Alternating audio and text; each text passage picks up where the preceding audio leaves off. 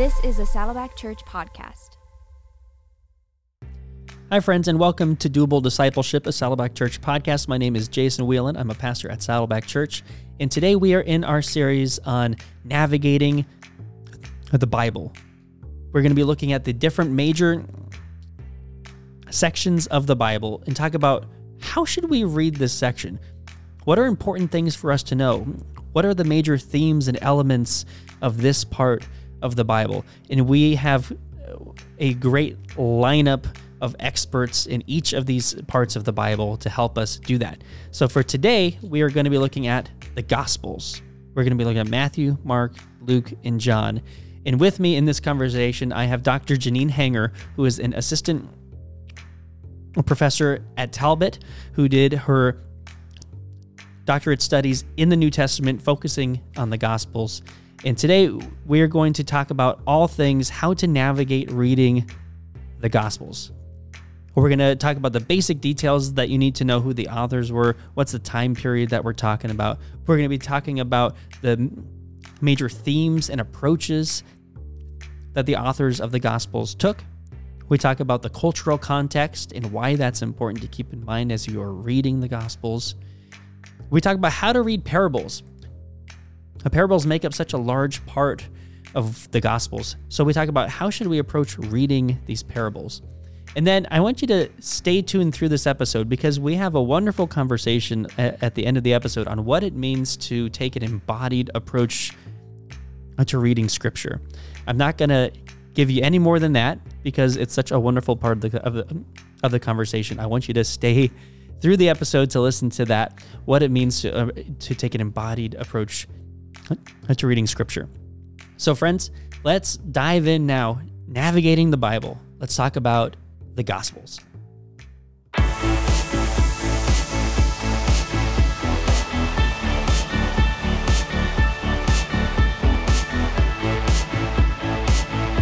Dr. Janine Hanger, thank you so much for joining me today. Really, really appreciate your time and excited to talk about the Gospels with you. Yeah, thanks for having me, Jason. It's good to be here. So I want to start at the very beginning because as we all know, it's a very good place to start. Can you set the stage for us as we look at the Gospels? What can you tell us about the authors we're reading, the time frames that the Gospel accounts were written in, just what are the basic important details that you think people should know when they're about to dive into reading through the Gospels? Yeah, so, big overview, the Gospels were written within this context that God has been at work in the world through his people, his chosen people, Israel, and they tell the story about Jesus, the Messiah who has come to the world. And so the Gospels, it's this fourfold revelation of this good news, since it's by, Jesus's death and his resurrection, his ascension, that we are freed from sin. And so we get this beautiful picture, this fourfold picture of Jesus's life and his words and his works. And so Matthew, Mark, Luke, and John all tell the same story, but in different ways. Yeah. It's all within the context of the first century. And that's the first thing I'd say. No, that's great. It's that basic overview look that's so important, and it's helpful because a lot of people, maybe you've never read the Bible before. So if you've never read the Bible before and you pick up and you start in Matthew, you're like, Old Testament, I'm going to start in the New, and you just start in Matthew, and then you read through it, and then you get into Mark, and then Luke and John. You start reading some of the same stuff, and you're like, wait a second, I just read this. So it's helpful. Yes. It's helpful to keep that context in mind, that these are different accounts, different people's written accounts of what was going on at that time. Yeah. I mean, and I've early on, before I started really studying this, I would have that same experience. I'd read one to the next and think, there's so much similarity. How can I distinguish between them? And it's when you really start to put them side by side, we call this, reading horizontally, where you can see what's in which account, and then why, to start to ask the question, like, why does the author of John include these parts of Jesus's life, but no one else talks about it. Or you have Matthew, Mark, and Luke are really similar to one another. They call them the synoptics because synoptics, you can see them together. They are very similar to one another. But why do they arrange them the way that they do? Because there are some things that are, they choose certain scenes from Jesus's life, certain teachings, and they don't all have the same emphasis. Yeah. So, yeah. No, that's helpful. So you're not going crazy. You are reading some of the same stories. That's right. That's right. And that's a good thing. And we'll get into that a little bit later. So we've set the basic details. The table is set for people as they are entering into the Gospels. What is it about the cultural context that you think would be helpful for readers to know about the Gospels? Yeah. So the cultural context, this is set in the first century, AD or CE, however you want to mark that. But in the first century in the Greco-Roman world, at the time, Israel is under the power of the Roman Empire. So they are being governed by a power that, it is very different than like if you're Jewish, it's, there's some different values there, but they would have had several languages that they operated in the first century context. I think if you're Jewish, Jesus' context of being Jewish, they in that world, they would be speaking Aramaic. But at the time, Greek was spoken widely. It was the trade language. And so you have the New Testament, the Gospels are written in Koine Greek. But I think Latin was the official language of the Roman Empire. And then you also have Hebrew, you've got these multilingual people, probably didn't have a lot of access to written words the way that we do today. There is talk about literacy levels being lower than what we experience. I don't know if there is some people will suggest like 10, 15%. It kind of depends on what you mean by literate. And maybe, do you know enough to, write a short letter, maybe, but to interact the way that we do today, maybe in yours and my context, it's, you pick up a novel, no big deal, but that wasn't available to them. Right? So. No, I think that's important. And I think it's worth to touch a little bit more on the Roman influence, because we see a lot of that, especially as you get later into the different gospel accounts when it comes to Jesus being put on trial and the crucifixion. Like that part of the Roman Jewish interaction it plays heavily in that. So it's, people, if you're just reading it, you say, okay, why am I reading about these Pharisees, about the Sanhedrin? Why do they have to go to Pilate? Why does Pilate then send them back to Herod? How is this all working? And then why am I back to, and that's just because of the system at the time. Yeah. And so you're literally seeing like the legal system and the interaction and confusion between having a Jewish people who were encouraged to kind of self-govern a little bit while still falling under the king's rule or the emperor's rule. And then you see that confusion being played out there. You also see these questions start to come up, right?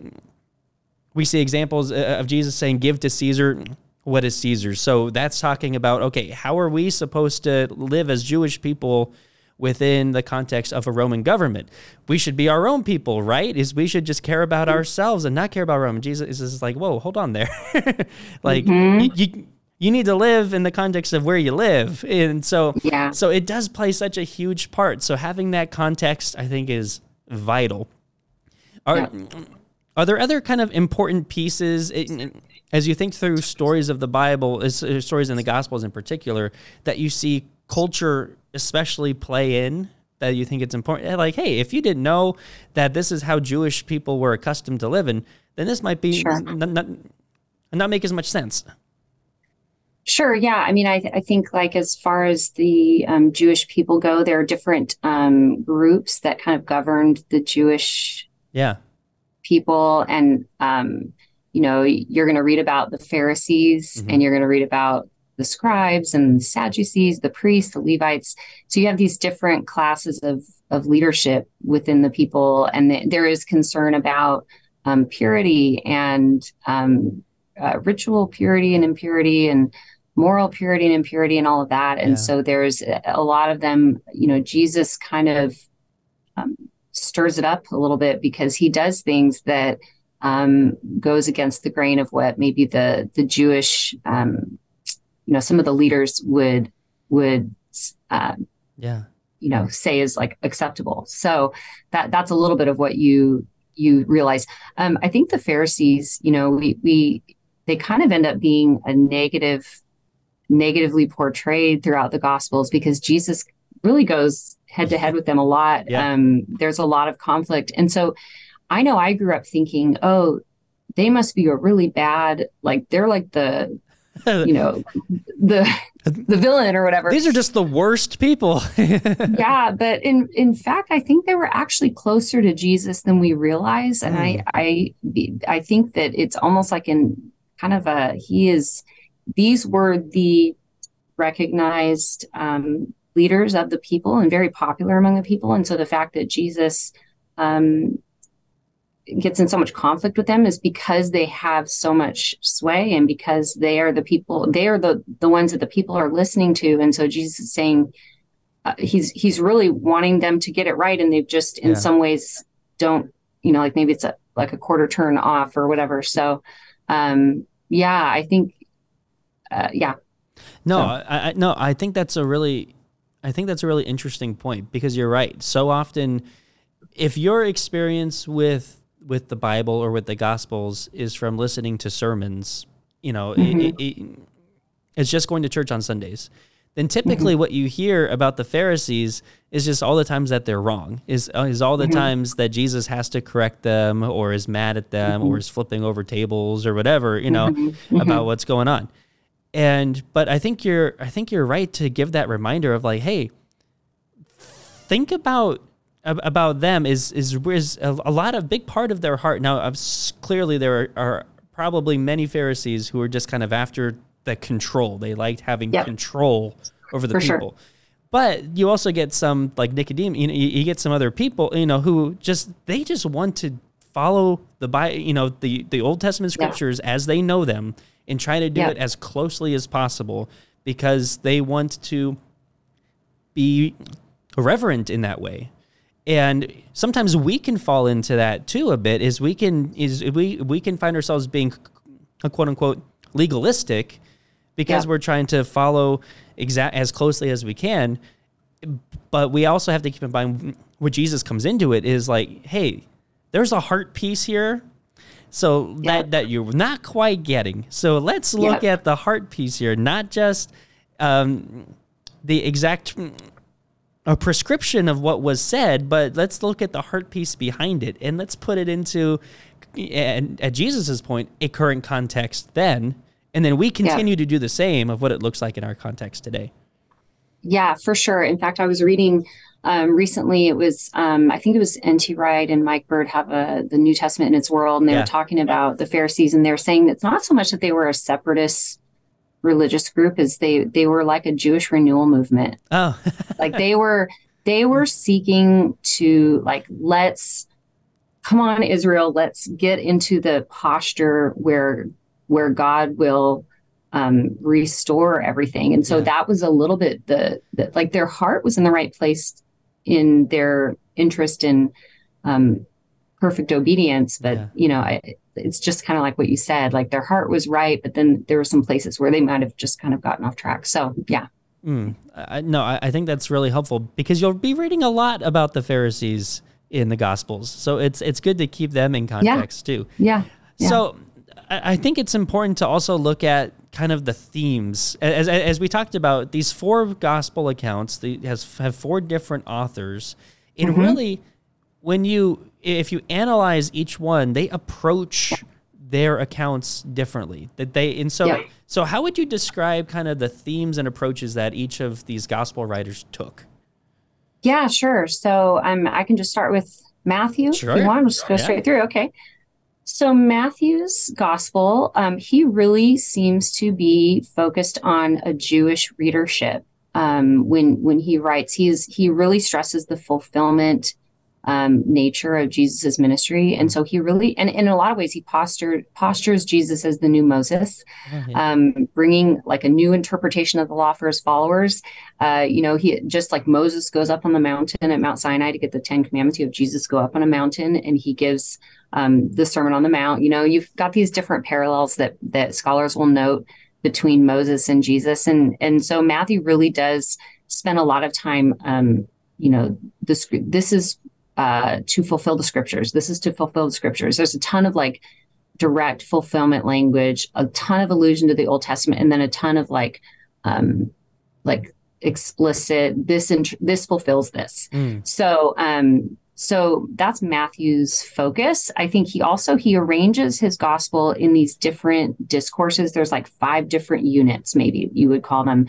And there's like within each of these units, there's certain like 5 blocks of teaching. Yeah. So that's a little bit of the flavor of Matthew. Okay, so that's again, a lot of people start in Matthew. It's the first gospel of the New Testament, so that's an important place to look at. And I think it's telling, as you said, his emphasis on kind of on the fulfillment of what was read about through Jewish culture. And it's very telling because Matthew 1 is basically, as we say, just like reading a Jewish phone book. It's going through this history. So he's bridging this gap, right? Is we have this long period between the end of the Old Testament and the start of the New Testament. And he's bridging this gap by telling all of these people through the lineage of Jesus, ultimately bringing there. And that's an important place to remember, is that these aren't 2 separate things. The Old Testament and New Testament are not just 2 separate, books in themselves that we piece together. It's a continuation. And I love that that's where Matthew brings it in, is this is a continuation of the work that God has been doing throughout all of human history and leading up to this crux moment of Jesus's life on earth. And I think that's a really special way to remember as you're reading through Matthew as his approach. So then there's Mark. Mark's a little, is the shortest of the Gospels. So what's unique about Mark's approach? Yeah, so Mark presents Jesus as the suffering servant, and he it is the shortest gospel, and in fact, we don't have to get into all this, but like that is actually the reason why scholars today think that was probably the first one written. I think it used to be that they thought Matthew was written in the order that it's laid out, but Mark is the shortest, so it makes more sense that if you are you probably wouldn't, if you're writing after the first gospel, you probably wouldn't shorten it. You'd probably add to it. Yeah. So it's the shortest one. It also has, it's got some, it implies more of a Roman readership. He does a lot of explaining. He explains Jewish terms and customs. He explains, translates Aramaic words. So if you're a reader who doesn't speak Aramaic, you would connect with it. And he's very vivid in his description, which many will say, oh, that's really consistent with it being an eyewitness account. He's got a lot of, it's a gospel of action. He's got immediately and right away he did this. And some will suggest that he is written by John Mark as someone who was writing down Peter's perspective. Oh, sure.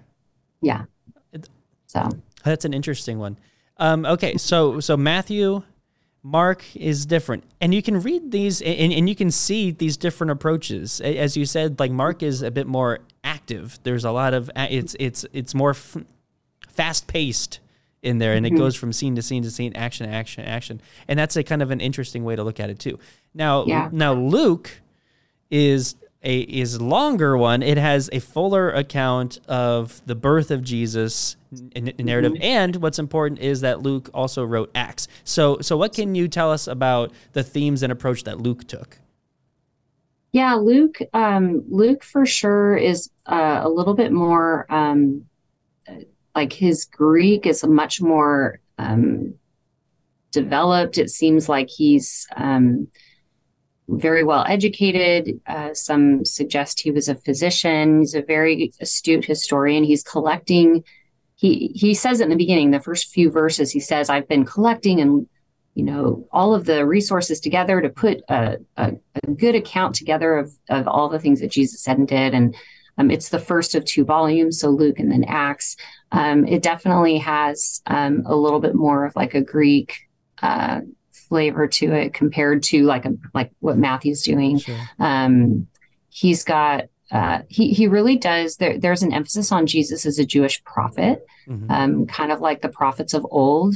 Which is interesting. Like an example would be in Luke 7, when Jesus raised the dead son of a widow at Nain. It's really interesting to compare it to the story of Elijah's raising the dead son of a widow at Zarephath in 1 Kings 17. So it's kind of got, it's got some interesting connections there. Yeah, that's fascinating. And there are plenty of people who also start reading the Gospels with Luke, and a lot of it's because they can go Luke, Acts, and then go back through, which is great. And so it's, I think having that context and keeping it's an interesting idea to start with Luke because, as you said, he is very descriptive. He's made sure to take really good notes, and you can see that play out as things are very well described. There's a lot of notes, and you can tell he took kind of a responsibility in making this account. I want to make this as true as detailed as possible. And that just plays out in reading Luke. So then we get to, now everybody has a favorite gospel. John is my favorite gospel. Do you have a favorite gospel? Well, I have to say, I did my doctoral dissertation on John. On John, right? So I have to say I do love John. John is my favorite too. So let's talk about John a little bit. What's so special about John? Yeah, John is quite a different picture than the other 3 gospels. John, I teach a class on John, and we were just talking about the differences yesterday. Only about 8% of John is reflected in the other gospels. There's just so much difference. And John is sometimes referred to as the spiritual gospel early on. He's got a lot of symbolism and metaphor and just really rich, deep imagery. He arranges the gospel in these 2 movements. You have the book of signs, the book of glory, and there's a prologue. And the prologue is kind of like the overture to an opera or the foyer to a musical. Before you walk in, it kind of previews what you're about to see, and it kind of sets these different themes in place. So you've got, in the beginning was the Word, and the Word was with God, and the Word was God. It's like you get this cosmological picture of who Jesus is from the very beginning. Instead of it, there's no birth story, there's no Jesus as a baby. It was Jesus was the Word with always, God, and and in him was life, and life was the light of all mankind. So like you've got like life and themes of light, and you've got all these big themes. The people who witnessed to him, and he came to make us his children. So you've got some really big themes that get set in place, and it carries through the rest of the gospel. And it has John 15, which is my favorite chapter. Yes, I love John 15. So again, so we've talked through kind of the basic approaches, themes of each of these 4 gospels. So it's important to, as you are starting them, I take some time to rethink about, okay, where am I going now, and how am I looking at this account of Jesus differently? If you are reading the Gospels like one after the other, take a breath in between and remember to just do a little bit of looking at, okay, how is this one going to be different? And it just kind of navigates your eyes in a little bit different way. And just some encouragement there. Now, I wanted to. I wanted to touch on a question that people ask, especially if you've never read the Bible before or you're jumping into it. Because a lot of the Gospels is told in parable.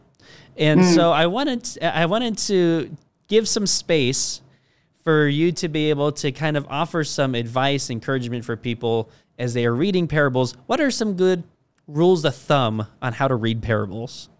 Yeah, no, that's a great question. So I assume you're talking about like the parables, like the stories, right? Yeah. Okay. Yeah. Jesus answering questions with a story as opposed to just answering questions, which he rarely ever did. That's right. That's right. Yeah. No, these parables, these stories that we call parables, so they're basically Jesus is telling stories, and he's trying to elicit a response from the hearers. So it's kind of, he starts off his parables with almost like an allegorical parable. It's the parable of the soils. And he talks about how, the gospel, it's like the seed, and it goes across different kinds of soil. And in some ways, it's kind of a question for us to answer for ourselves. What kind of soil do I have ears to hear? He ends it with, he who has ears to hear, let them hear. And it really is kind of a question we're all supposed to answer. Do we have the ears to hear the truth or the response he's wanting us to respond with the parable? And some in his audience don't have the ears to hear, and they don't even understand it. And then others who are there, they hear it and they get it, and they're going to wrap their whole lives around what Jesus is saying. And so what I always encourage my students, when you read a parable, a couple things to look for. You look for maybe the 1 or 2 or 3 points of reference. So to use an example, if people are familiar with like the parable of the prodigal son, Sure. It's a pretty common one. Like, so you'd have the father, and you'd have the younger son and the older son. Mm-hmm. So you look through the three like points of reference. And then you're also trying to look at what's the context of the parable. Like, is there an audience that Jesus is giving this message to? Sure. And in the context of the parable, the prodigal son, you have, he's eating with sinners and tax collectors, and he's getting grief for it. So you have like some of the teachers of the law who were there, and they're kind of judging him for eating with all these people. And so the audience is diverse. You've got people who are kind of there to test him, and they're there not really there in a friendly way. Sure. And then you have those who he's just with. And so when you look at the story itself, you're kind of asking that question: what is the response that he's hoping that they're going to have? And so, really, it's pretty simple to get to that point where you realize that the younger son who is embraced, that the father runs out to welcome back, that is a message to the sinners and the tax collectors Jesus is sitting with, that like, listen, the Father's heart is for you, and the Father's heart is wanting to welcome you back. And then I think in some ways the older son is the character that those who are coming against Jesus are invited to consider. That, listen, you've been with me all along. Like you have access to, all of my resources. And so why wouldn't you welcome your brother back? Right. So it's kind of how are you going to respond to this story is really the question to ask, I think, when you're approaching a parable. No, I think that's great advice. How are you going to approach? So thinking about the lessons either being learned or what you're learning about God in that story, and then asking yourself those reflective questions is very important for pretty much every parable. I can't really think of one that it's like, no, that's just for that, no, Jesus is talking to not just a specific audience, but he's also talking to everybody in all of human history who's going to read his word. And then there's that important reminder of, look at the context too of how Jesus is teaching in that moment. So often we take things out of context and we just say, well, this is just for me right now. And yes, the Spirit is illuminating things in your life in the moment. That is true. But there's also stuff that was going on at the time, which could also further help you, further speak to you or teach you, and so asking those questions as well, and not just reading the parables outside of their context of just a story, but also reading them within the context and saying, because Jesus is talking to certain people, and there's certain things that are going on. And so that speaks back into the cultural context that we talked about earlier. And so I think those are great, helpful hints for how to read parables, which take up a lot of the gospel time, which is great. Yeah, for sure. I'm excited to talk with you about where I want to go now, which is, what does it mean to take an embodied approach to reading scripture? So when I was reading your bio on the Biola website, you talked about this. I think this was a part of your dissertation. And so I saw this, and embodiment is something that we've talked about on this podcast a lot over the last few years. So I was like, hey, speak in our language. This is great. So what does it look like to approach reading scripture from an embodied position? Yeah, that's a great question. I mean, I could trace it back to actually John 15. So if you're talking about John 15 being your favorite, and if listeners aren't familiar with John 15, it's the passage where Jesus says, I'm the true vine, and believers are the branches on the vine, and he who abides in Jesus bears much fruit. And that was kind of the thing that got me into my project, as I was looking at abiding, this idea of abiding in Christ, and what does that mean, right? Like, what does that mean for us today in our day-to-day life? How do we abide in Christ? And that led to, I am the vine, where Jesus talks about being the vine, is the seventh of 7 I am sayings in John, that's one of the metaphorical things he does. He does these I am sayings. And that in turn led to this observation that within these I am sayings, Jesus is making these statements about who he is, and believers are always involved in that. So he says, I am the good shepherd, my sheep who hear my voice. That in order to be connected to the good shepherd, sheep have to listen and follow and stay near his voice. Well, what does that involve? Well, that involves a sense of hearing. So I really actually focus on the sensory elements of the texts, and then try to connect that into our own embodied experience. So what does it mean to listen for, the voice of the good shepherd? I am the bread of life. He talks about eating, right? Eating the bread of life. That is in part how we participate with Christ. That's how we abide with Christ. I'm the light of the world. He who sees the light and stays near. Again, it's all about staying near to Jesus, and you do so by engaging your senses. And so that's how I got into it. And so when I think about an embodied approach to reading scripture, I actually did a study on the Gospels. I'm just exploring the different sensory engagements, and even how Jesus engaged his senses with other people, and thinking about how does that impact someone on even like a more intimate level. Because there are ways that we think about knowledge. A lot of times we think about knowing something. It's kind of takes a disembodied form. Like we think of knowledge as like this hyper cognitive rational thing that it's like a disembodied thing. But when you think about like, how do you know what a kitten's fur feels like? Yeah. You can talk about it all day, but until you touch that fur, like you don't know it. It's a different kind of knowledge, right? So how do you know what bread tastes like? Well, you can describe it in words, you can smell it, but until you taste it, you don't really know. It's a different kind of knowledge. So I just kind of play with, how can we know God? And to think about all the different ways that we know. Well, I love that. And it just comes to this true fact that God envisioned making people as embodied people, that we cannot be separated from that's how God decided to make us.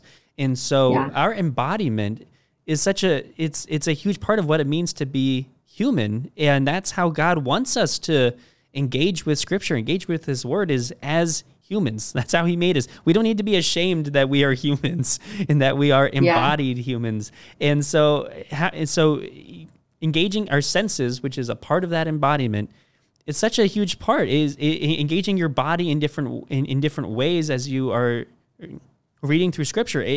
Maybe that looks like doing what you are reading the people in the Bible to be doing, to just get this fuller sense of what it was like, a bit more immerse experience. I remember, so we have this this art trail at Saddleback called Journey with Jesus, and it walks you through these 15 stations of the cross, essentially. And for a while, we did these as guided tours. So we had tour guides that would walk you through each station, and what they would bring for these guided tours are some active parts to it. So like the first station was about a Mary washing Jesus's feet with the nard. Mm-hmm. And so we had a jar of nard that we had bought, and so we let people smell it and see it and just kind of feel like, here's this aroma that was filling the room as she broke the jar and was washing Jesus's feet with it. And then when you get a bit later, you had the nail, right? Is you could feel the points of the nail, or we had thorns, like what would have been on the crown of thorns. So you get these tactile experiences that just kind of just add bringing the story to life in new ways. Yep. And I love that. It seems so untapped, this idea that when you engage these other senses, it impacts you, it stays with you, it influences how you are responding to what you are engaging in a different way. And it seems so, it's such an untapped thing in church culture, because we just sit in our pews or sit in our chairs and listen, and we're only engaging maybe two things, where you're listening and we are reading usually. But there's so much more opportunity when we engage these other senses, these other experience pieces as well. So I love that you've taken this approach to the Gospels, and you're just like, hey, let's look at this in a different way. Let's look at what it looks like to engage our whole bodies, not just our ears or our eyes, but our whole bodies in what we are taking in. It's God's word. There's so much more that we can be exploring and getting out of what he has for us when we approach it with our full selves. Yeah, for sure. Well, I love it. So as you are reading the Gospels right now, look for ways that you can be experiencing different senses. Like Dr. Hanger was talking about, when you're reading about the bread of life, or you're reading about the Last Supper, take some time to actually like engage with those elements. As you are reading about the crown of thorns, go out and find a rose bush and touch it even gently, just find these little ways to bring into this experience. If you are reading together as a small group, for example, look ahead a little bit and bring some things into your small group setting that you can pass around and just everybody engage with. And by the way, nard, you can find nard available online to buy. So that's what we did. I think the one that we had actually came from Israel, but there's other places that you can find that as well. That's such a great idea. I love that. Okay, so last question for you today, Dr. Hanger. I in that same bio I was reading about you, I was reading about your heart for helping people read the Bible with all their heart, soul, mind, and strength. So we've talked about an embodied approach to reading Bible. Yeah. Another thing that we love to talk about is heart, soul, mind, and strength, right? The great commandment. And so I wanted to give you an opportunity to just share with us, what does it look like to read the Bible with all your heart, soul, mind, and strength? Yeah, I guess with that, it really does have to do with not leaving out our embodied selves. I mean, it really is like recognizing it's more of a unity of heart, soul, mind, and strength. It is recognizing that everything that you do in this life, like you're out for a walk, you're out for a run. And it's this idea of abiding in Christ, that he is with us always. So there's no place where he's not. And I think including every moment, even the most mundane, regular, like moments where you think God couldn't possibly be there, just to recognize, I think I'm a big proponent of like thanking him that he's here, because it reminds me, oh yeah, he's here, even in the really mundane moments. And I think every moment is an opportunity to connect with him and acknowledge that he's there. And so I think it really, this heart, soul, mind, and strength, to me, when I think about reading the Bible in that way, it is not only creating space for it, but creating space and recognizing that it has the power to move across your whole day, move across your whole life, move across all the different facets of your life if you're open to it, if you have the ears to hear, right? If you have the receptivity for it. So that's probably what I would say. No, I think that's great.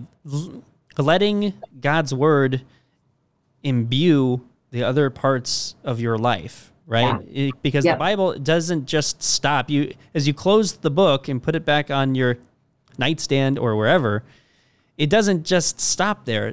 God's word lives within us. As you are reading it, the Holy Spirit, if you are letting the Holy Spirit, will be doing a work in you through what you read. That's why we call it the living word, right?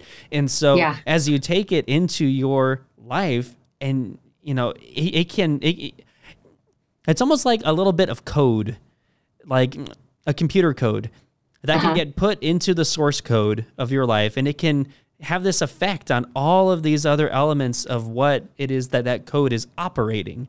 And so every time you read the Bible, it's like you're getting a little bit of code that is being added in to your life. Or if you want to go back to the John 15 verse, it's like you are attaching a little bit more to that vine. You're being grafted more and more.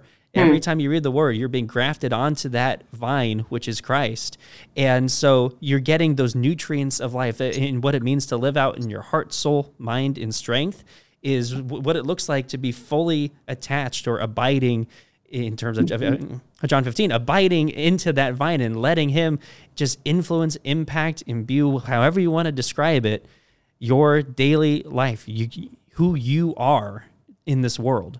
And that's the call that God has made for us. He's called us to be more and more like his son. And that's not just in how we act in trying to be a mimic of Jesus. It's literally being more and more filled with the Spirit and lived in different ways, and seeing that live out in different ways in our life.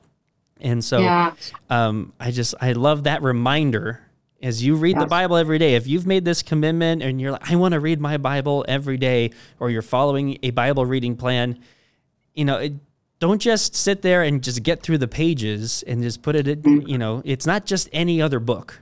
I think that's kind of an important approach. It's not just any other book. This has quite literally the power to change your life.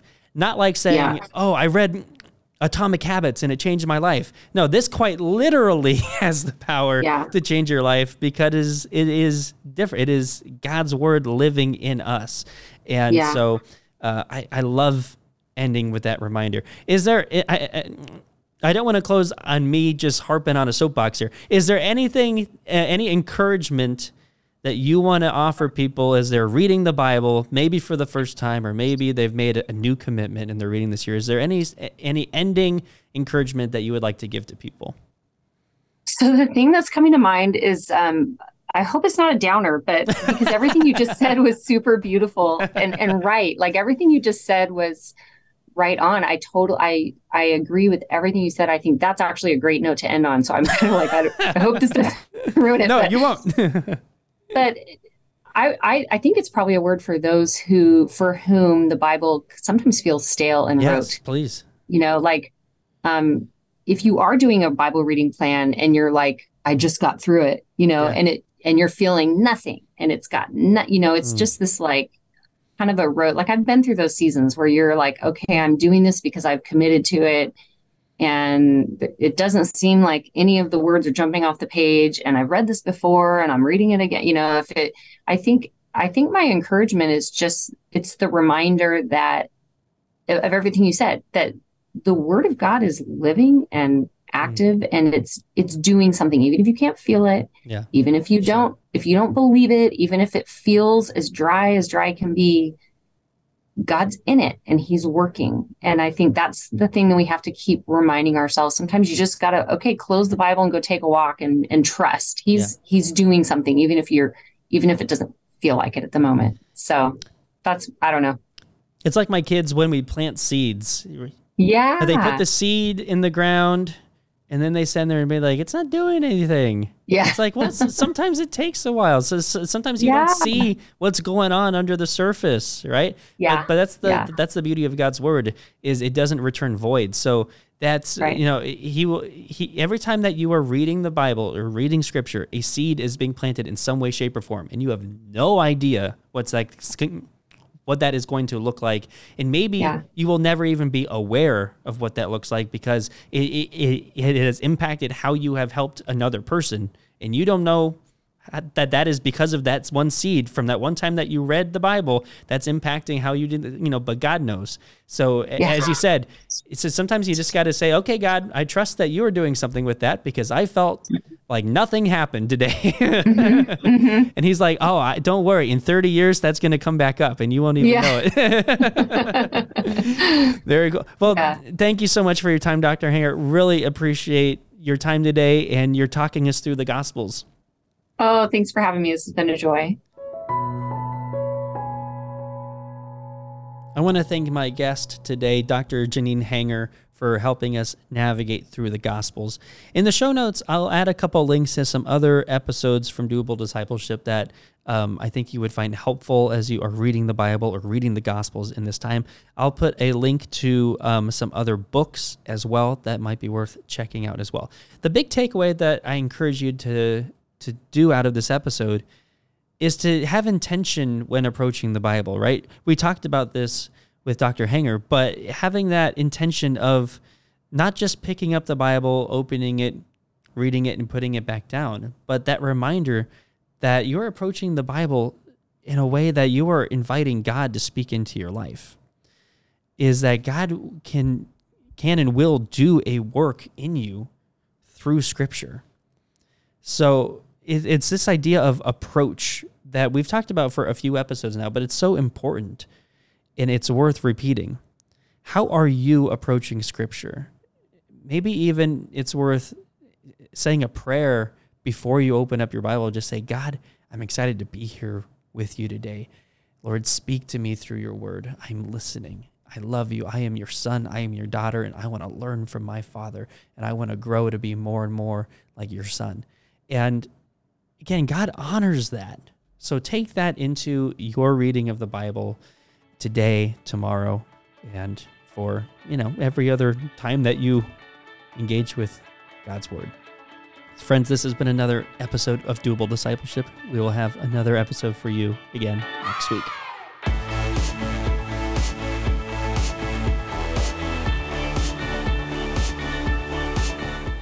If you enjoyed this episode, consider giving us a rating or a review on iTunes. If you do, you'll help other people find us in the future.